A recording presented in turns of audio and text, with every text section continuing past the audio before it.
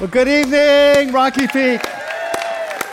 Hey, it's so great to be with you. My name is Michael, and I'm one of the pastors, and hope you had a great Thanksgiving, and it's good to be back together. I'm going to go into a time of teaching in just a minute, but just a couple of quick things I wanted to add. Where we're going to do this, we're doing so many announcements. I'm just going to do the announcements, and then we're going to close in prayer. But I wanted to mention next weekend we have something very special planned, is that you saw what our initiative for the poor is this year, but if you were here 2 years ago, you remember we did one of our largest ever initiatives for the poor, where we collected funds so we could send pastors from war-torn Sudan or people who'd love to go in the pastorate to Uganda, to the African Renewal University to get an education so they could be better equipped to advance the gospel. And if you were here, then you remember we raised, I think it was $221,000 for that. And those students are now going through the program, the first ones. And so next weekend, we're going to be showing you a video, kind of an interview when I was over this last year with some of those students. But next week, the Vice Chancellor, really the head of African Renewal Ministry, his name is David Fogoyo, is going to be here with us. And so we are going to show the video. We're going to introduce David, and then I've asked him to speak to us and bring us the word next week. And so this is, you know that we don't do this very often. We don't have many outside speakers at Rocky Peak, but we have something very special. And so it's going to be an incredible weekend, and I want to make sure that you get that on your calendar. If you have to be gone, of course, you can YouTube it. The other thing is, and tomorrow I might not share this because this service might go so long tonight, it might be like 9:30. But I'm going to try it out on you and see how it goes. You'll just get a little bit extra. It was just really cool. We just had a team come back, or several people from our church were part of a ministry team that went to Nairobi with the Into Focus ministry.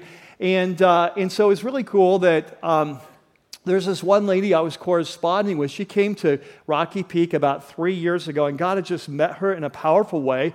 And so we corresponded beforehand and during the time and so on. And she just sent me this incredible email this week. And I thought, I'm going to share it with you, right? Just because it's just awesome what God's doing. She said, hi, Pastor Michael. I've been meaning to write you. I've had jet lag, and I caught an awful cold. But it was an amazing trip, and what God did. We went to 3 prisons. We saw over 100 inmates.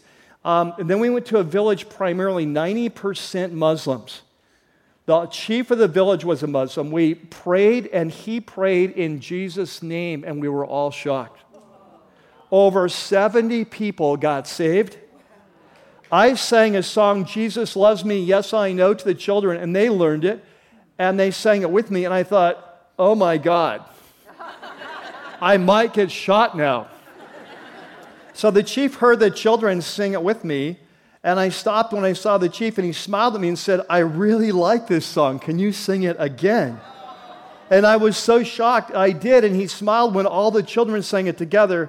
I did the eye reading glasses. I handed out Bibles to people that got saved. I saw God do miracles. I've never seen God move in such a miraculous way. We were only the fair-skinned American people there. She's actually from the Middle East, so we stood out. I have tons of pictures to show you. We stayed at places where there were no showers. We had buckets and toilets that didn't flush. We went to church and danced, and some of the team said they had never danced in church like this. So much joy. So we all got to go to church and share why we wanted to come to Nigeria and do this. I was so scared to share in front of people, but Jesus was with me. All your messages and teachings have brought me to this. Listen and follow.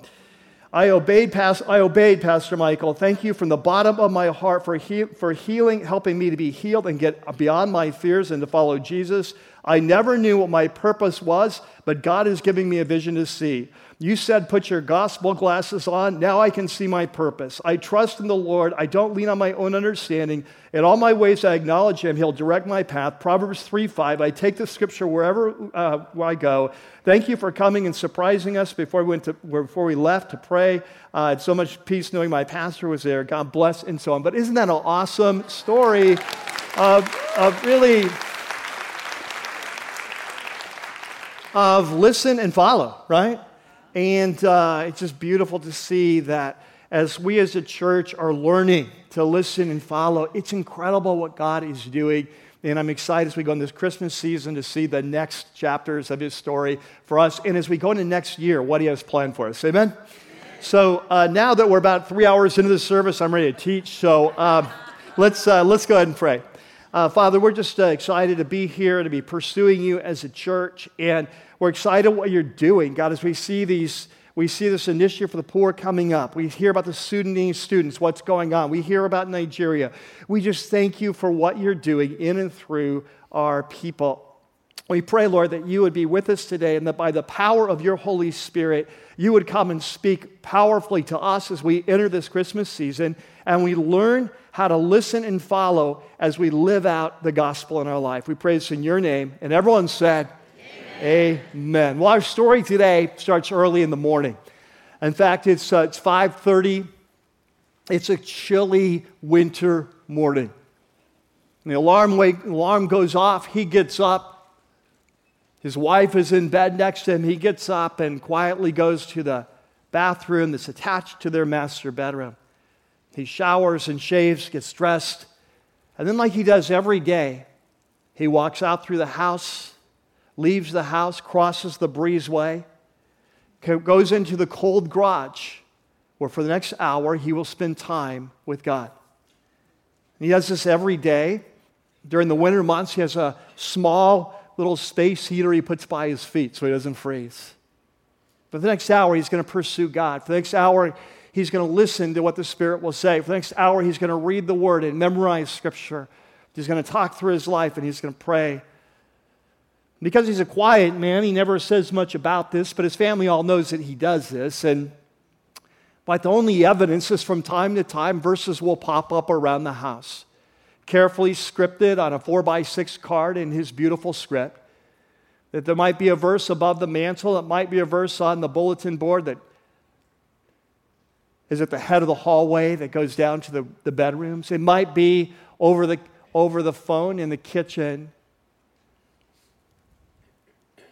But little does he know the impact that these times are having not only on his life, on the life of his family, but in the life of thousands of lives that he will never meet. Well, today, we are continuing our series that we've been in now forever, since the fall, start of the fall. It's called The Gospel. And for those of you who are new, I want to welcome you. This is a series that's based on a letter from one of the leaders of the early movement of Jesus. We call him the Apostle Paul. He's writing this letter to a group of Christ followers that live in about 850 miles away in a Roman colony in modern-day Greece, right on the border, near the border of Europe and Asia today. And the name of the city is called Philippi. And so what we're learning in this series, the reason we call it the gospel is because in this letter, more than any of his other 13 letters in our New Testament, he uses the word gospel more per page, more per paragraph, more per word than any other letter. But as we've seen, his focus is not just on the epic message of the gospel, that, as we've said so many times, is so much bigger and brighter and bolder and higher and wider and deeper and richer than we've often understood. But his focus on what does it look like to follow Jesus and live out the gospel in our everyday lives. Now, today we're breaking in or continuing in chapter 4, the final chapter of this letter, and we're going to pick it up at chapter 4 and verse 4. There in your note sheet, you have a section called The Gospel, Steps to Success. Now, last week, if you were here, Drake took us up through chapter 4, verse 1. And if you were here a couple months ago when we were teaching on chapter 2 of Philippians and about this conflict in the church, I looked carefully at chapter 4 and verse 2 and 3 about these two women that were leaders in the church, but conflict going on between them. So we've covered that. So we're going to pick it up at today, chapter 4. And what's happening today is we're entering into the final home stretch of this letter. This is what we're going to read today are Paul's final instructions. Now, at the end, he'll do sort of epilogue about this gift that's been given them and kind of what they learned from it that they sent to him in prison. And so there's more to come, but these are like the final instructions of how to live the gospel, how to follow Jesus. And so we're going to pick it up at chapter 4 and verse 4, and then we'll go through verse 9 today. And so he says, "Rejoice in the Lord always." I'll say it again, rejoice. Let your gentleness be evident to all. The Lord is near. Do not be anxious about anything, but in every situation, by prayer, by petition, and with thanksgiving, present your requests to God. And if you do that, the peace of God, which transcends all human understanding, will guard your hearts. The military word. Philippi was a Roman colony, which meant it had a Roman garrison there, not only to protect the city, but also to guard the interests of Rome in the area. And so he uses a military word. It will guard your hearts and minds in Christ Jesus. Now, finally, brothers and sisters, whatever is true, whatever is noble, whatever is right, whatever is pure, whatever is lovely, whatever is, by the way, lovely, it always just kind of, I get stuck in my throat. I always think of like sweetly, like sweet, like kind of those little like angel things with verses on them. That's not what he's talking about. It's sort of like agreeable, pleasant, positive. So whatever is lovely, whatever is admirable, if anything is excellent or praiseworthy, think or reflect on such things. And then whatever you've learned or received or heard from me, or you've seen in me in my life, put into practice, and the God of peace will be with you. And so in this short section, he says, hey, you want to learn how to listen to follow Jesus, you want to live out the gospel, there's some final instructions. And what I want you to catch is that so many of these instructions are really not random, they're really a reminder of some of the teaching he's given them in the context of the whole letter, as we'll see. And so what I want to do today, as we continue to talk about how do you live a life that's worthy of the gospel, how do you live the gospel, is I want to talk about 5 steps that Paul highlights here that we need to take constantly in our life if we're going to live a life worthy of the gospel. So there in your note sheet, you have a section called The Gospel, 5 key steps. So let's jump in. The first step is that Paul says we need to keep your perspective. Keep your perspective. And so in this letter, Paul has reminded us of the epic truths of the gospel, who God is, who we are, what it looks like to follow Jesus. And if we're going to live a life worthy of the gospel, we have to live a life in light of those epic realities. Right? We have to keep that perspective so we can live a life in light of these epic realities. Now, this flows out of chapter 4 and verse 4, this first command that Paul gives of rejoice in the Lord. How often? Always. And again, I say rejoice, just in case we're slow on the uptake and we missed it. Right?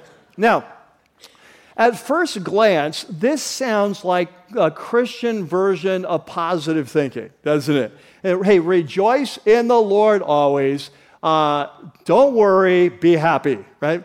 And so I want to point out there's much more going on here than what meets the eye, which is why we need to read the scripture in context, right? And so I want to point something out. First of all, I want to point out that this is not the first time that Paul has said something like this. In fact, I want you to turn back to chapter 3 and verse 1. So if you were here 3 weeks ago, we broke into this new section of Scripture in chapter 3 and verse 1. So this was the week of baptisms. If you were here, you remember that. I know it seems like 8 years ago. But in chapter 3, at least it does to me, but in chapter 3 and verse 1, Paul says, "Further, my brothers and sisters," he's kind of starting a new topic, "rejoice in the Lord." Now, you remember that? And he says, "It's no trouble for me to write the same things to you again, and it's a safeguard for you." Now, if you were here then, we talked about this. We said that what Paul is saying is he's not saying, don't worry, be happy. That what he's saying is, rejoice in the reality of the gospel. Rejoice in the Lord Jesus. And it's very clear because he goes on to talk about, remember these two paradigms, two different approaches of the way to approach a relationship with God, using his own life as an illustration. You remember that? And so he said, hey, rejoice in the Lord Jesus. And then he goes on to say, watch out for the dogs. Right? So if you remember, we talked, there's two different paradigms. There's a paradigm of religion, where we base our relationship with God on our own performance, our own righteousness. And Paul said that's how he used to do it. But since he met Messiah, he realized he was off track. And so now he's embraced this new paradigm, a paradigm of relationship, where my relationship with God is not based on my performance or my righteousness. It's based on the performance of the Messiah and his righteousness. And as a result, he's entered into this new relationship with God, and he's ready to give up everything he had and consider it scuba compared to the value of knowing King Jesus. You remember that? And so when he said, rejoice in the Lord Jesus, he's not saying, hey, don't worry, be happy. He's saying, don't rejoice in yourself and your performance. Rejoice in the message of the gospel. Rejoice in the Lord, right? And so now we come to chapter 4, and he says, rejoice in the Lord, and again I will say it. And what's easy for us to miss is if you were sitting in the church of Philippi, you would have heard chapter 3, verse 1, 5 minutes before. Now for us, we go, rejoice in the Lord. This is a safeguard for me. It's no trouble. Like, what was that about? The baptism week? That was 3 weeks ago. But if you're sitting in the church at Philippi, you're all excited. We got a letter from the Apostle Paul, and they're reading this. You have just heard, rejoice in the Lord, don't rejoice in yourself. And you say, how do you know it's 5 minutes? Because this afternoon I read it out loud in the Greek. And it took 5 minutes on the nose. And so when Paul says, rejoice in the Lord, and again I say rejoice, he's not saying smile and be happy, be positive. He's saying, as followers of Jesus, as we come to the end of this letter, if you're going to live a life worthy of the gospel, you need to remember gospel realities. You need to live your life in light of this epic story of who God is, who you are, the relationship with God you've entered into through Christ, the power of his Spirit, this new passion in your life of living to know him and being transformed by him and being united as a church, advancing the gospel. So keep your perspective. Never lose that perspective. In good times, in hard times, rejoice in the Lord and the reality of the gospel. You see? Now, he adds something significant this time, though. If you look at chapter 4 and verse 4, he says, rejoice in the Lord, right? That's what he said in 3:1. But he goes on to say, rejoice in the Lord always, like good times and bad times. Now, here's what's interesting.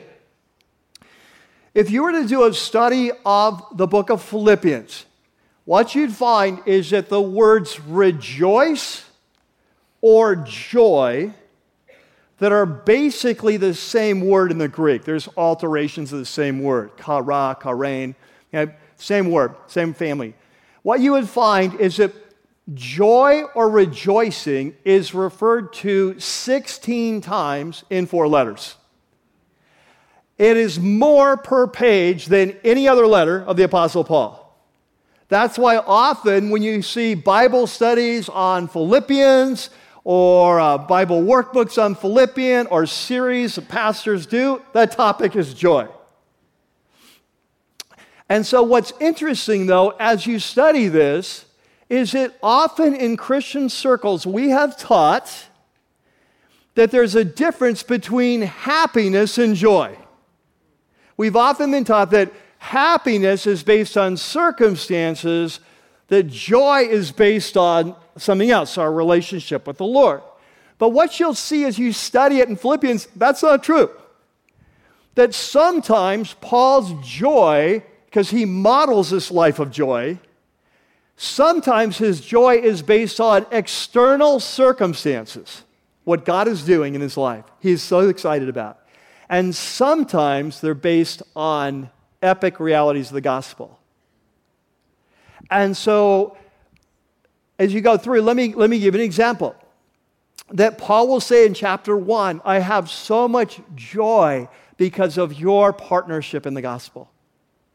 Later in chapter 1, he'll say, I am rejoicing because even though my enemies are sharing Christ from bad motives, at least Jesus is getting shared. In chapter 2, he'll say, you will be able to rejoice because Epaphroditus, your messenger, he was so sick. I thought he was going to die, and I was so bummed out. And then God healed him, and so we can rejoice over that. External circumstances, right? When he gets to chapter 4, he'll say, man, I rejoice so much when I got your big financial gift. Not only for the gift, but for what it means about God's doing in your life.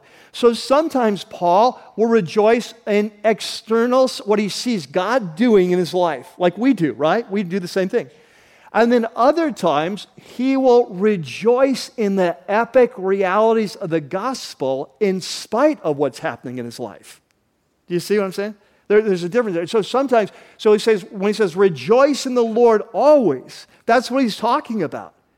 That as followers of Jesus, we've entered in this relationship with God where you have been forgiven. The Holy Spirit's come in your life. God is working to transform you. He's got a plan and a purpose. There is a mission for your life. He is with you. He will never leave you. There's nothing you will go through He did not see coming first, that He will empower you to go through it, and that we have this incredible future that's coming. That's the story we're a part of. And so we're going to rejoice in the seen when it's a blessing, and we're going to rejoice in the unseen when it isn't. But as followers of Jesus, we are going to learn how to rejoice even in times of sorrow. As Paul says in 2 Corinthians 6, rejoice is as sorrowful, but always rejoicing. Because we see the big picture. And so Paul says, if we're going to live out this gospel, we have to keep our gospel glasses on, keep our perspective. Amen? Okay, number one, that's the first step. Now, you love that. These are kind of all going to fit together. Number two, the second step is we're going to pursue peace. So one of the big topics, if you've been with us throughout this series, if you haven't, you can go back and catch up on YouTube. But if throughout this series, one of the big topics is unity.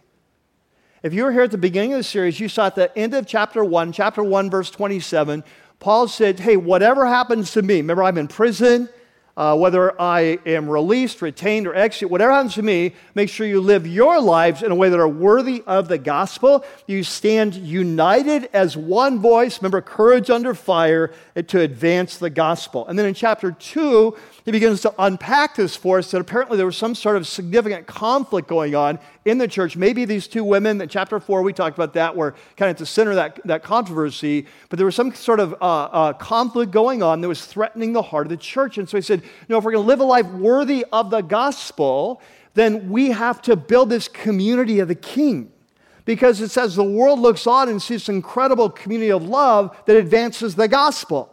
And so you may remember there in your note sheet, as Paul launched into that section, he said in chapter 2, he said that in order to build this community, he said you need to do nothing out of selfish ambition or vain conceit, but rather in what? Humility. Remember that's keyword, circle it. In humility, value others above yourselves. Not looking out only for your own interests, but each of you for the interests of the others. And in your relationships with one another, have the mindset of King Jesus. Christ Jesus, King Jesus, right? And so we talked about this.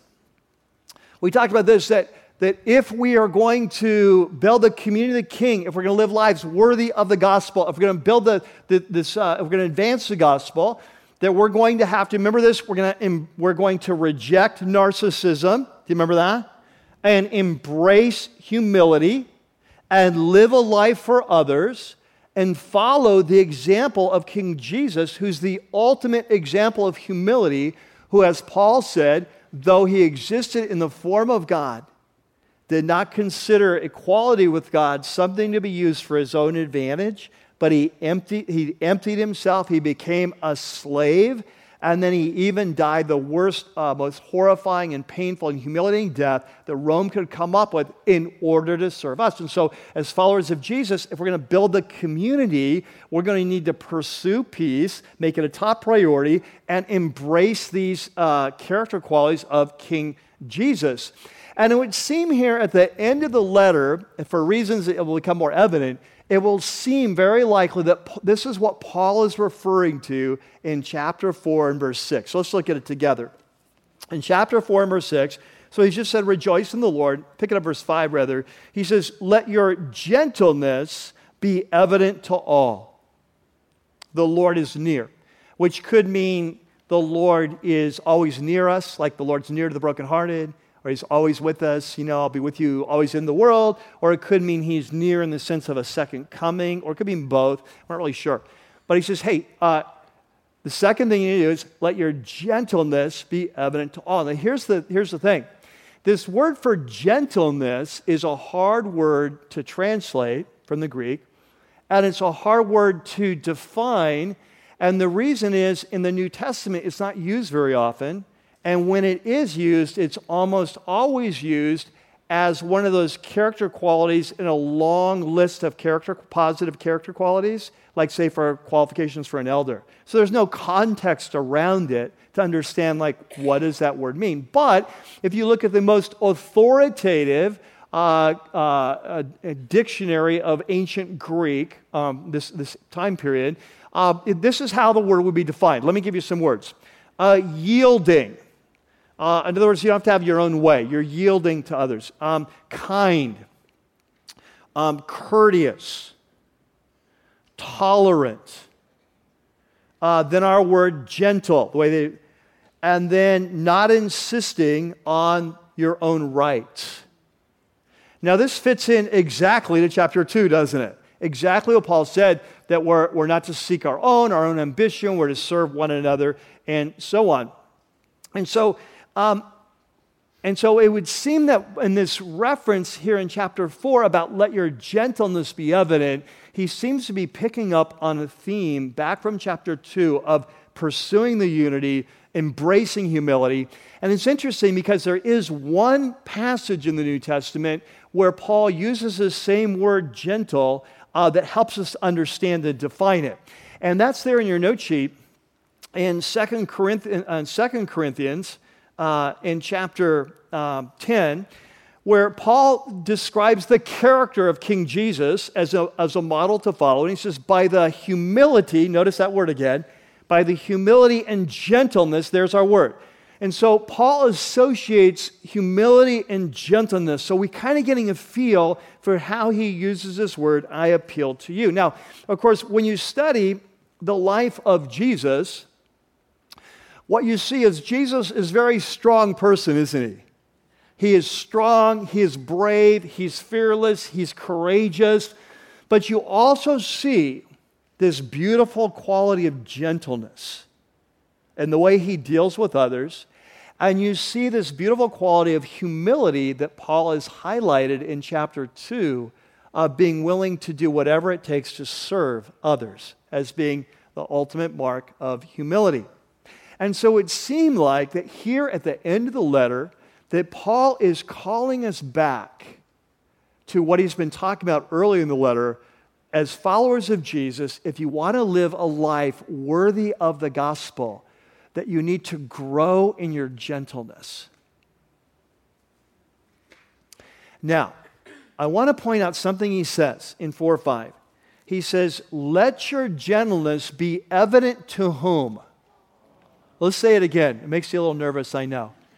But let your gentleness be evident to whom? To all. What Paul is saying, as followers of Jesus, if we're going to live life worthy of the gospel, that we need to have a reputation for humility and gentleness. Now again, remember in the context that he's very strong, he's brave. It doesn't mean like we're weaklings, or like that, right? Jesus is strong, brave, courageous, strong sense of his self, his calling. But he says that as followers of Jesus, if we're going to advance the gospel, live life worthy of the gospel, that we need to build a reputation in our life for gentleness, humility, easy to get along with. What would be the opposite? Oh, like harsh, pig-headed, have to have your own way, center of attention. These would be the opposite, right? And so he says, if we're going to live a life, we're going to be... and so the question I'd have for you then, as you do some self-evaluation, is would those who know you best... So if you're married, spouse, if you're dating, boyfriend, girlfriend, fiance, closest friends, co-workers, ministry partners on your ministry teams, your life group, would those who know you best say that person's gentleness, humility is evident to everyone? If you really want to know, just review your Facebook posts. Is your gentleness evident to all? Okay? So we're going to advance the gospel, live lives worthy. We're going to keep perspective and live in the light of the epic gospel realities. Rejoicing in King Jesus, what he's doing now, what he's doing, I can see and unseen always. And then we're going to pursue peace. We're going to be a person that pursues gentleness, because the Lord is near. We're living as if the Lord is near. Number 3, the third step is we need to pray about everything. Now, this comes from Philippians 4, 6 and 7. And so he says, do not be anxious or worried about anything, but in every situation, catch that, by prayer and petition, with thanksgiving, present your requests to God. And if you do that, the peace of God, which transcends understanding, it's beyond human understanding, logic, it will guard, remember military word like a garrison, I love it, will guard your hearts and minds in Christ Jesus. Okay? Now, what's interesting to me about this passage is this is one of those plaque verses that you used to buy in Christian bookstores when there were Christian bookstores. When there were bookstores. That it sounds really awesome until you got a problem. Right? Like, isn't that awesome? And then all of a sudden you find out, oh, I have cancer, my son's this, my daughter's this, I lost a job here, and it's like, yes. What's so interesting about this is, remember, we have to read these final instructions in light of the whole letter. Paul doesn't just pull out a list of, hey, what can I say to wrap this thing up? He's like a pastor would do in a message. At the end, you're reminding people of the most important things in light of what you said. And we need to remember who these people were. And if you remember, these are followers of King Jesus, Lord Jesus. These are followers of Jesus whose credo is Jesus is Lord, Caesar is not, in the midst of a Roman city. At a time where persecution of Christ followers is on the rise, and if you remember back in chapter 1, Paul said, hey, I know I've heard you're going through some significant struggles right now, like I had when I was with you in Philippi, like when I was arrested and beaten and thrown in jail, and you now here I have in Rome, in prison, that you're going through the same struggles. These are people facing persecution, and my hunch is, as you read the letter, it's more than social rejection than what we sometimes experience, that it probably is big enough, so the way he described it, it's like I'm in prison, that the persecution is likely having economic impact on their income, and having perhaps physical impact on even perhaps jail or physical danger. So when Paul says don't worry about anything, he's writing to persecuted believers who may have a hard time putting food on the table, who may have relatives or friends who are in prison, who are being rejected from all the trade guilds. They can't get a job. They're going through hard times. And yet Paul says, hey, don't worry. And what I love about this is that in this passage, and you may have never looked at it like this before, I'm not sure I did until I did this study, but what Paul's telling us is God has a vision for your life.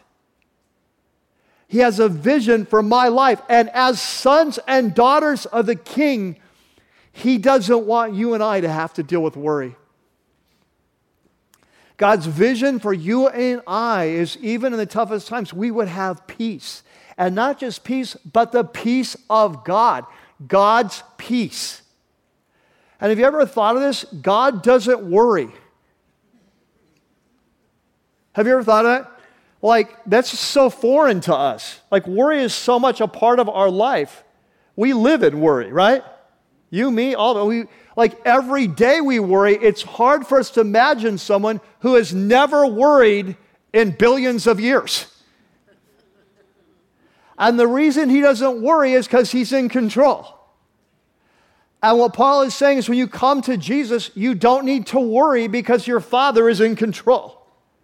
So like Jesus said, why do you worry about what you're going to eat or what you're going to drink? Don't you know your Father? You've got a Father now. The pagans don't know this. It makes sense that pagans worry because they don't live in reality. But you have a Father who knows what you need before you ask. You don't need to worry.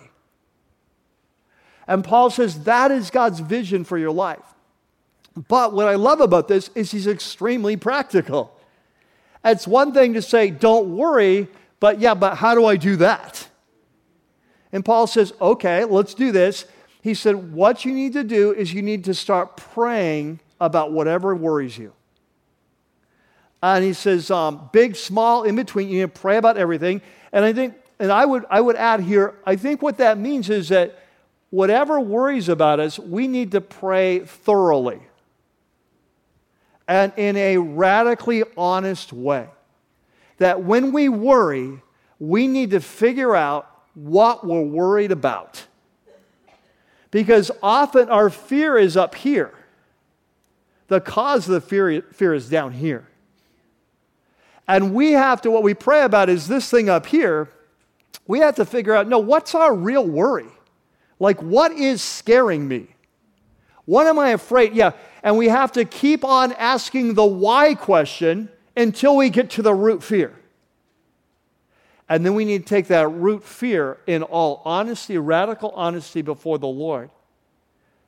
And Paul says that if we will do that, we will experience the peace of God that is supernatural, that transcends understanding. In other words, it's not the peace that comes from being able to visualize the outcome. There is a peace that we can have based on visualizing a desired outcome, isn't there? Have you ever noticed when you start worrying about something, the moment you think like, I think I see how this could work out, you start feeling better. And that's fine, but what Paul is saying, he's talking about a peace that transcends understanding. It's beyond logic. It's beyond the ability to see how things will work out. It is a peace that is the peace of God, the peace that God has, because He knows it's all under control. I remember one time in my life of experiencing this in a dramatic way. I won't go into the great detail, but when I was 18, I found out one day that there was a warrant out for my arrest. And it was for extortion. And there were some racial overtones to this case of what I was being accused of, and that the sheriff in our city was really ticked off about the accusations that had been made. There was a warrant out for my arrest, and they're coming after me. And I had just watched the week before a movie about what happens to young men when they go into prison. And I have never been so scared in all my life. And I remember, and of course you're 18, I'm all perspective, right? I remember curling up by the side of the house about 6 o'clock in the morning when I got the news. My friend had woken up, hey, you're not going to believe this, but there's a warrant out for arrest. The sheriff's coming, there's extortion. We're being accused of extortion. And I remember going up beside the side of the house and just being devastated, never so scared. Because the story that had been told to the police had a lot of truth in it. It wasn't true, but it was very believable. And I don't know if you've ever been in a situation where you feel very vulnerable and you're not sure the truth is going to help you. And I remember kind of curling up there by the side of the house under the avocado trees. About 6 in the morning, scared to death. And then after that, climbing in the back of my friend's Datsun pickup with the shell on and just being so scared and calling out to God. And in the midst of that, God just meeting me. And I felt this peace begin to wash over my body. And every piece of tension went out, and I literally fell asleep. And obviously, I wasn't arrested. I'm here today. But this is the peace of God. It's a peace, not that every situation is not dramatic. I don't mean that, but this was the most I experienced, a peace of God. Had anything changed? Were the sheriff not coming? Were they not going to find me? Nothing had changed. Nothing had changed. And yet I went from being scared to death to completely at peace and going to sleep. It's a peace beyond logic. I want to point out a couple things here. One thing you might ask is, well, how often should I pray like this? I'd say as often as it takes. In my life, probably in your life, what I find is that when something's really worrying me, I pray it through. I spend time. Maybe you journal it. I often journal it. It's helpful to put it into words. You spend some time, you spell it all out, and I experience the peace of God coming. And then it could be a day later, a week later, or an hour later, I feel it again, and I've got to go back and do it again. And the other thing I'd say is I want you to notice what Paul says, that as followers of Jesus, we're to pray at all times about everything. And what that means is followers of Jesus, there's nothing too big and nothing too small to pray about. There's times where I see where our country is going and it just hits me hard and I feel that worry. I've got to pray about something big. I've got to pray about our nation. There's other times there'll be things I'm praying about that just be embarrassed to even say. They're just small, I'll let Dre tell you. It's not as small as his things like oatmeal raisins, but they're still small. That sends him into a tizzy, but here's the rule. The rule is if it's big enough to worry about, it's big enough to pray about. Can I tell you something? Sometimes people will say, I don't want to bother God with my little issues. And when we say that, what we're revealing, whether we realize it or not, is that we have a very low view of God. Because what our mind is saying is I know he's got a lot on his plate, and I don't want him to blow a fuse by my little issues. And I'm afraid if I bring up my issues, this whole crisis in Russia may go crazy because he's looking at my stuff, So we see God as a bigger version of ourselves. He has limited RAM. He's got limited bandwidth. Right? I don't want to put a burden on him. Seriously, he might blow a fuse. Isaiah 40 says that God's strength is not limited. And Isaiah 40 says that his understanding no one can fathom. The God that we serve is a God without limits. And so there is nothing too big and nothing too small. If you're worried about it, you need to pray about it. And let me tell you this is one of the reasons why spending time with God on a regular basis, one-on-one, what we call here developing a rhythm of relationship, one-on-one, it's one of the reasons it is so important. Because if you don't have a time in your life, you regularly meet with God as part of your life, where you can process your life, you will miss out on the peace of God in your life. Because you have not followed the instruction manual that when you're worried, you need to pray about everything if you want the peace of God to guard your hearts and mind.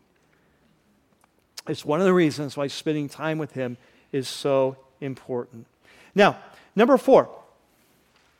The fourth step, Paul says, so we're going to keep our perspective and we're going to pursue peace and we're going to pray about everything. The fourth step, we're going to live the gospel, is we need to renew our minds. In other words, we need to look at life from a whole new perspective, and we need to start kind of thinking through life into making gospel choices in our life. And this comes from 4:8, where he says, "Finally, brothers and sisters, whatever is true, whatever is noble, whatever is right, whatever is pure, whatever is lovely, whatever is admirable, anything excellent, praiseworthy, think about, reflect on these things, and the God of peace will be with you." In other words, you have to reprogram your mind. Are you with me? If you want to live a life that's worthy of the gospel, you want to be transformed to be the person you're created to be, you have to reprogram your mind. You have to learn to change the way you think. You say, about what? About everything. I love what Paul says in Romans chapter 12, famous verse. He says, "Do not conform to the pattern of this world." In other words, don't approach life like the way the culture around you does it. He says, but be what? Be transformed, right? That's the core, to be changed, to be like Jesus, what it's all about. But he says, this is the way it happens. Be transformed by the what? Right? You have to change the way you think. And he says, and if you do, then, notice circle the then, if you do, then you'll be able to test and approve, I like the word experience, what God's will is, His good, pleasing, and perfect will. In other words, God has a plan for your life. It's a plan for transformation, for renewal, for recreation. He says, but in order to experience that plan, it doesn't happen automatically. You have to change the way you think. And he says that if you do, you'll be transformed. And then God has a will. It's good, it's pleasing, it's perfect. But you can only experience that if your mind is transformed. Have you ever wondered why you see two Christians of similar backgrounds, they both come to Jesus, and 30 years later, their lives are completely different? One has been radically transformed in beautiful ways, and one is barely different than it was before they came to Jesus. What happened? One person renewed their mind, and one person didn't. And as a result, one was transformed and experienced the will of God that was good, that was pleasing, that was perfect, and one didn't. God had a similar vision for both people. One experienced it, one didn't. And so Paul says, as we come to the end of the letter, you have to learn to think about life a new way. Well, what do you mean, Paul? So, well, let me give you some words that you can run, like as a grid to run through your decisions, to run through your perspectives, the way you think, the choices you make, the values, your priorities, the way you think about, the way you approach relationships, the way you approach parenting, the way you approach marriage, the way you approach dating, the way you approach sexuality, the way you approach your finances, the way you approach your career. He says, let me give you a grid to run through. Here's some questions when you're making decisions about what to believe or how to approach or priorities or how to handle a situation. Here are some questions. Ask the question, is this true? Is it true? Is this what I am being told by my culture? Is this true or false? Is it right or is it wrong? Is it noble or ignoble? Is it pure or impure? Is it admirable or is it shameful? Is it praiseworthy or is it worthy of the opposite of praise? What does that mean? Is it, that as followers of Jesus, he says, I can't give you a rule for everything. These letters cost about $2,000 to write. Money's tight.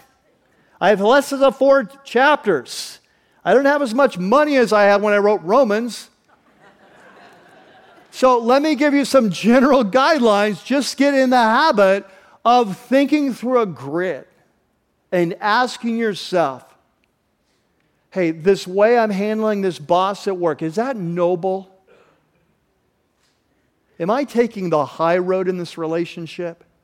If others knew what I was watching in my entertainment, would that be praiseworthy or would I be ashamed? The way I'm handling this situation with my children, is that really right?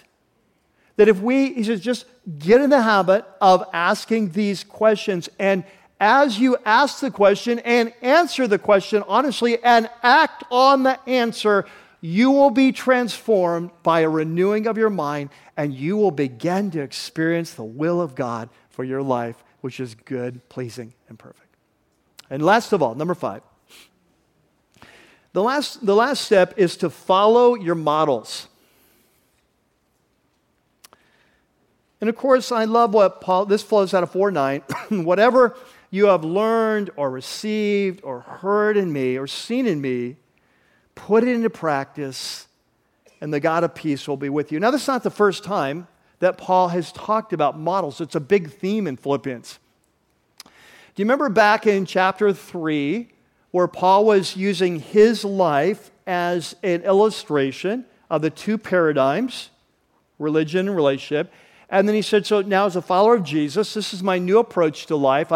We talked about this a couple weeks ago when I was teaching on the passionate pursuit. You remember that? I said that my goal in life now is to know Jesus, to experience the power of his resurrection in my life, being conformed to his suffering that might experience the power of the resurrection. And so he says, I run hard towards this like an athlete. Remember that? And then he said, hey, as many of us are as mature should approach life this way. And we talked about this. And we talk about this in Christian circles. We often look at like Paul is up here and I am down here. So I'll take his teaching, I'll divide it by 10, dilute it by 10, and I'll be about the appropriate dosage for me. And what we saw that weekend was that No, that as followers of Jesus, we have different life callings. We're not called to have different passions, different pursuits, different priorities. That as followers of Jesus, Paul is modeling for us what it looks like to follow Jesus. And he has said it over and over, and now he says it again. And it's not just about him. It's not about follow me because I'm perfect. He told us in chapter 3, I'm not. In fact, in 3:17, last week when Dre was teaching, we looked at this verse where it says in 3:17, he says, join together in following my example. So there he is, follow me as I follow Jesus. Remember Dre talked on that. He said, brothers and sisters, and just as you have us as a what? A model, keep your eyes on those who live as we do. It's not about following Paul. He's just the person he knows the best, that they know the best. He can be a model. But he says, hey, follow me, follow people that live their life like me. We're all kind of following the same way. And so you almost get the sense, as Paul is writing this letter, that he's like, okay, so, hey, I don't have time to give you all the commandments, all the instructions, but so use this grid. Use this grid. Hey, whatever is true, whatever is right, here's some general guidelines, but you almost get a sense of like, that's not good enough. Like, that's helpful, right? They're super helpful questions, but do you ever feel like, I know, but I'm not sure what to do. I just need like a model. I need just flesh and blood. I need someone, I need to visualize this. Like, I understand I'm supposed to be a noble father. I understand I'm supposed to be a praiseworthy husband, but what does that look like in flesh and blood? Like, I'm committed to doing that. I just don't know what it looks like. And you almost get the sense that Paul says, he gives all these beautiful qualities to the guy. He says, hey, and on top of that, if you're not sure, just kind of follow me. Just kind of do it like I do. He's like you know me. You've heard my teaching. You've been there when I've taught, but you've also just seen my life. We've hung out. We've had dinner. You know me personally. Just kind of, if you're not sure, just do what you think I would do. And if you do, it'll work out. The God of peace will be with you. And I just think for all of us, that it's so important that we have models in our life to follow. And so for us as followers of Jesus, of course, Jesus is our model, right? And of course, Paul is our model. And so what I want you to catch is we need to get rid of this idea that Paul is so far ahead of me, I can't be like him. He's an apostle. Like, if you believe the Bible is the Word of God, you've got problems with that, because 3 times in this book, he's already told us to follow his example. Like, God has told you 3 times in this series to follow Paul's example. He's not up here. He's just our older brother in Jesus. We're the younger brothers and sisters, and we're to grow up and be like him. Right? And so that's awesome. We've got Paul, we've got Jesus, we've got John, we've got these great biblical things. But you know what? They're still not flesh and blood to us. For the Philippians, Paul was flesh and blood. They knew Paul in a way we don't. We know his writings, we know his mind, but we don't know what it was like to hang out with him for an evening. We don't know how he handled tough situations. They did. And in our lives, we need men and women who in different areas of their life are models for us.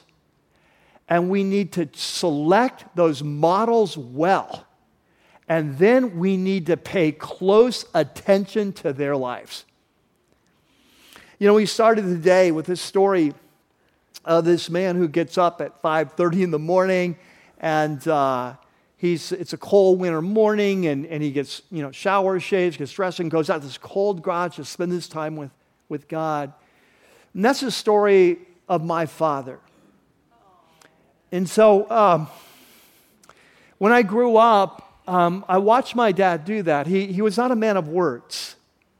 And so he never even really talked about why he did it. And when he put the verses up, which didn't happen very often, every few months maybe, he would never even explain why that verse. Sometimes he'd make us memorize it. Colossians 3:17. Whatever you do in word or deed, do it all in the name of Christ Jesus, giving thanks to God the Father through him. So I learned that from my dad, The man who has the man who fears the Lord, his children have a safe refuge over the phone, right? From Proverbs. But he would never really talk about it. But early on, I picked up that if I wanted to have a relationship with God, I needed to pursue him. It wasn't enough to go to church. It wasn't enough to be involved. I needed to pursue him one-on-one. Now, I still had to figure out how to do that. There was a lot of trial and error, a lot of failure over the years. But here's the thing. When spiritual leaders would say you need to spend time one-on-one with God, that didn't seem weird to me. It didn't seem unachievable to me. I lived with a man who did that every day of my life. Some of you have never had a model. And so when you hear that, spending time with God, that sounds extreme. That sounds radical. That sounds undoable. It never sounded like that to me because I had a model. And little did he know the impact he was having on his own family, his having on the son, or the calling on the son's life to one day teach thousands of people. That's the way models work. Models impact us. And so sometimes God uses models of, my dad was my first model. He wasn't perfect anyway, but there's many things he modeled well. My dad modeled integrity to me. He was a man of integrity to the bone. I cannot even imagine my dad lying under any circumstances. I cannot imagine that. And so for me, integrity is just like, well, yes, it's a way of life. My dad modeled a love for God's word. When we would drive home from church, he would say, I know the pastor said this, I'm not really sure I agree because of this passage. He was modeling that the word is the authority, not the pastor. And then sometimes pastors get it wrong. And if you want to know God, you need to study the word for yourself. My dad was a generous giver. I never had to struggle with, should I tithe? That was not a big concept. That was not a big struggle for me. I had to struggle whether God was calling me to tithe, but the concept, it was easy. I'd grown up with that my whole life. Models are powerful, and God will bring models in your life, and there'll be sometimes a different model for different areas. It won't just be one person, but this person's a model of how to be a father or a husband or a wife. And this person's a model of how to do their finances. And this person's a model of how to serve. And this person's a model of how to love. And we need to be aware of that, who are walking by this standard, as Paul says. And when we find those mentors, we need to not just say, that's really cool, I respect them. We need to lock on and start asking ourselves, what would Joe do in his marriage if he were in this situation? In a couple of weeks, I'm going to introduce you to a Stoic philosopher named Seneca. And the reasons will be apparent then. But I've been reading his book. He was a contemporary of the Apostle Paul, writing in Rome when Paul was in prison. And he was one of the most famous, influential men of his time. And in this letter, he says, we need to set our affections on some good man, like the Apostle Paul, or someone that lives it out. And we need to keep him constantly before our eyes, so that we may live as if he were watching us and do everything as if he saw what we were doing. Choose someone whose way of life, as well as words, and whose very face, as mirroring the character that lies behind it, have won your approval. Be always pointing him out to yourself, either as your guardian or as your model. There is need, in my view, for someone as a standard against which our character can measure themselves. Without a ruler to do it against, you won't make the crooked straight. Let's pray. Father, as we come towards the end of this letter, it's just amazing advice, these little epigrams, short statements, pithy final markers. But they are powerful statements reminding us of what we learned in Philippians, that we need to live in the light of the gospel. We need to pursue peace. We need to pray about everything. We need to renew our minds and see things from your perspective. And we need to follow our models. We pray today as we continue now in worship, as we bring you our tithes, our gifts, our offerings, you would use these gifts to build a place where it would advance the gospel. We pray in Jesus' name. Amen.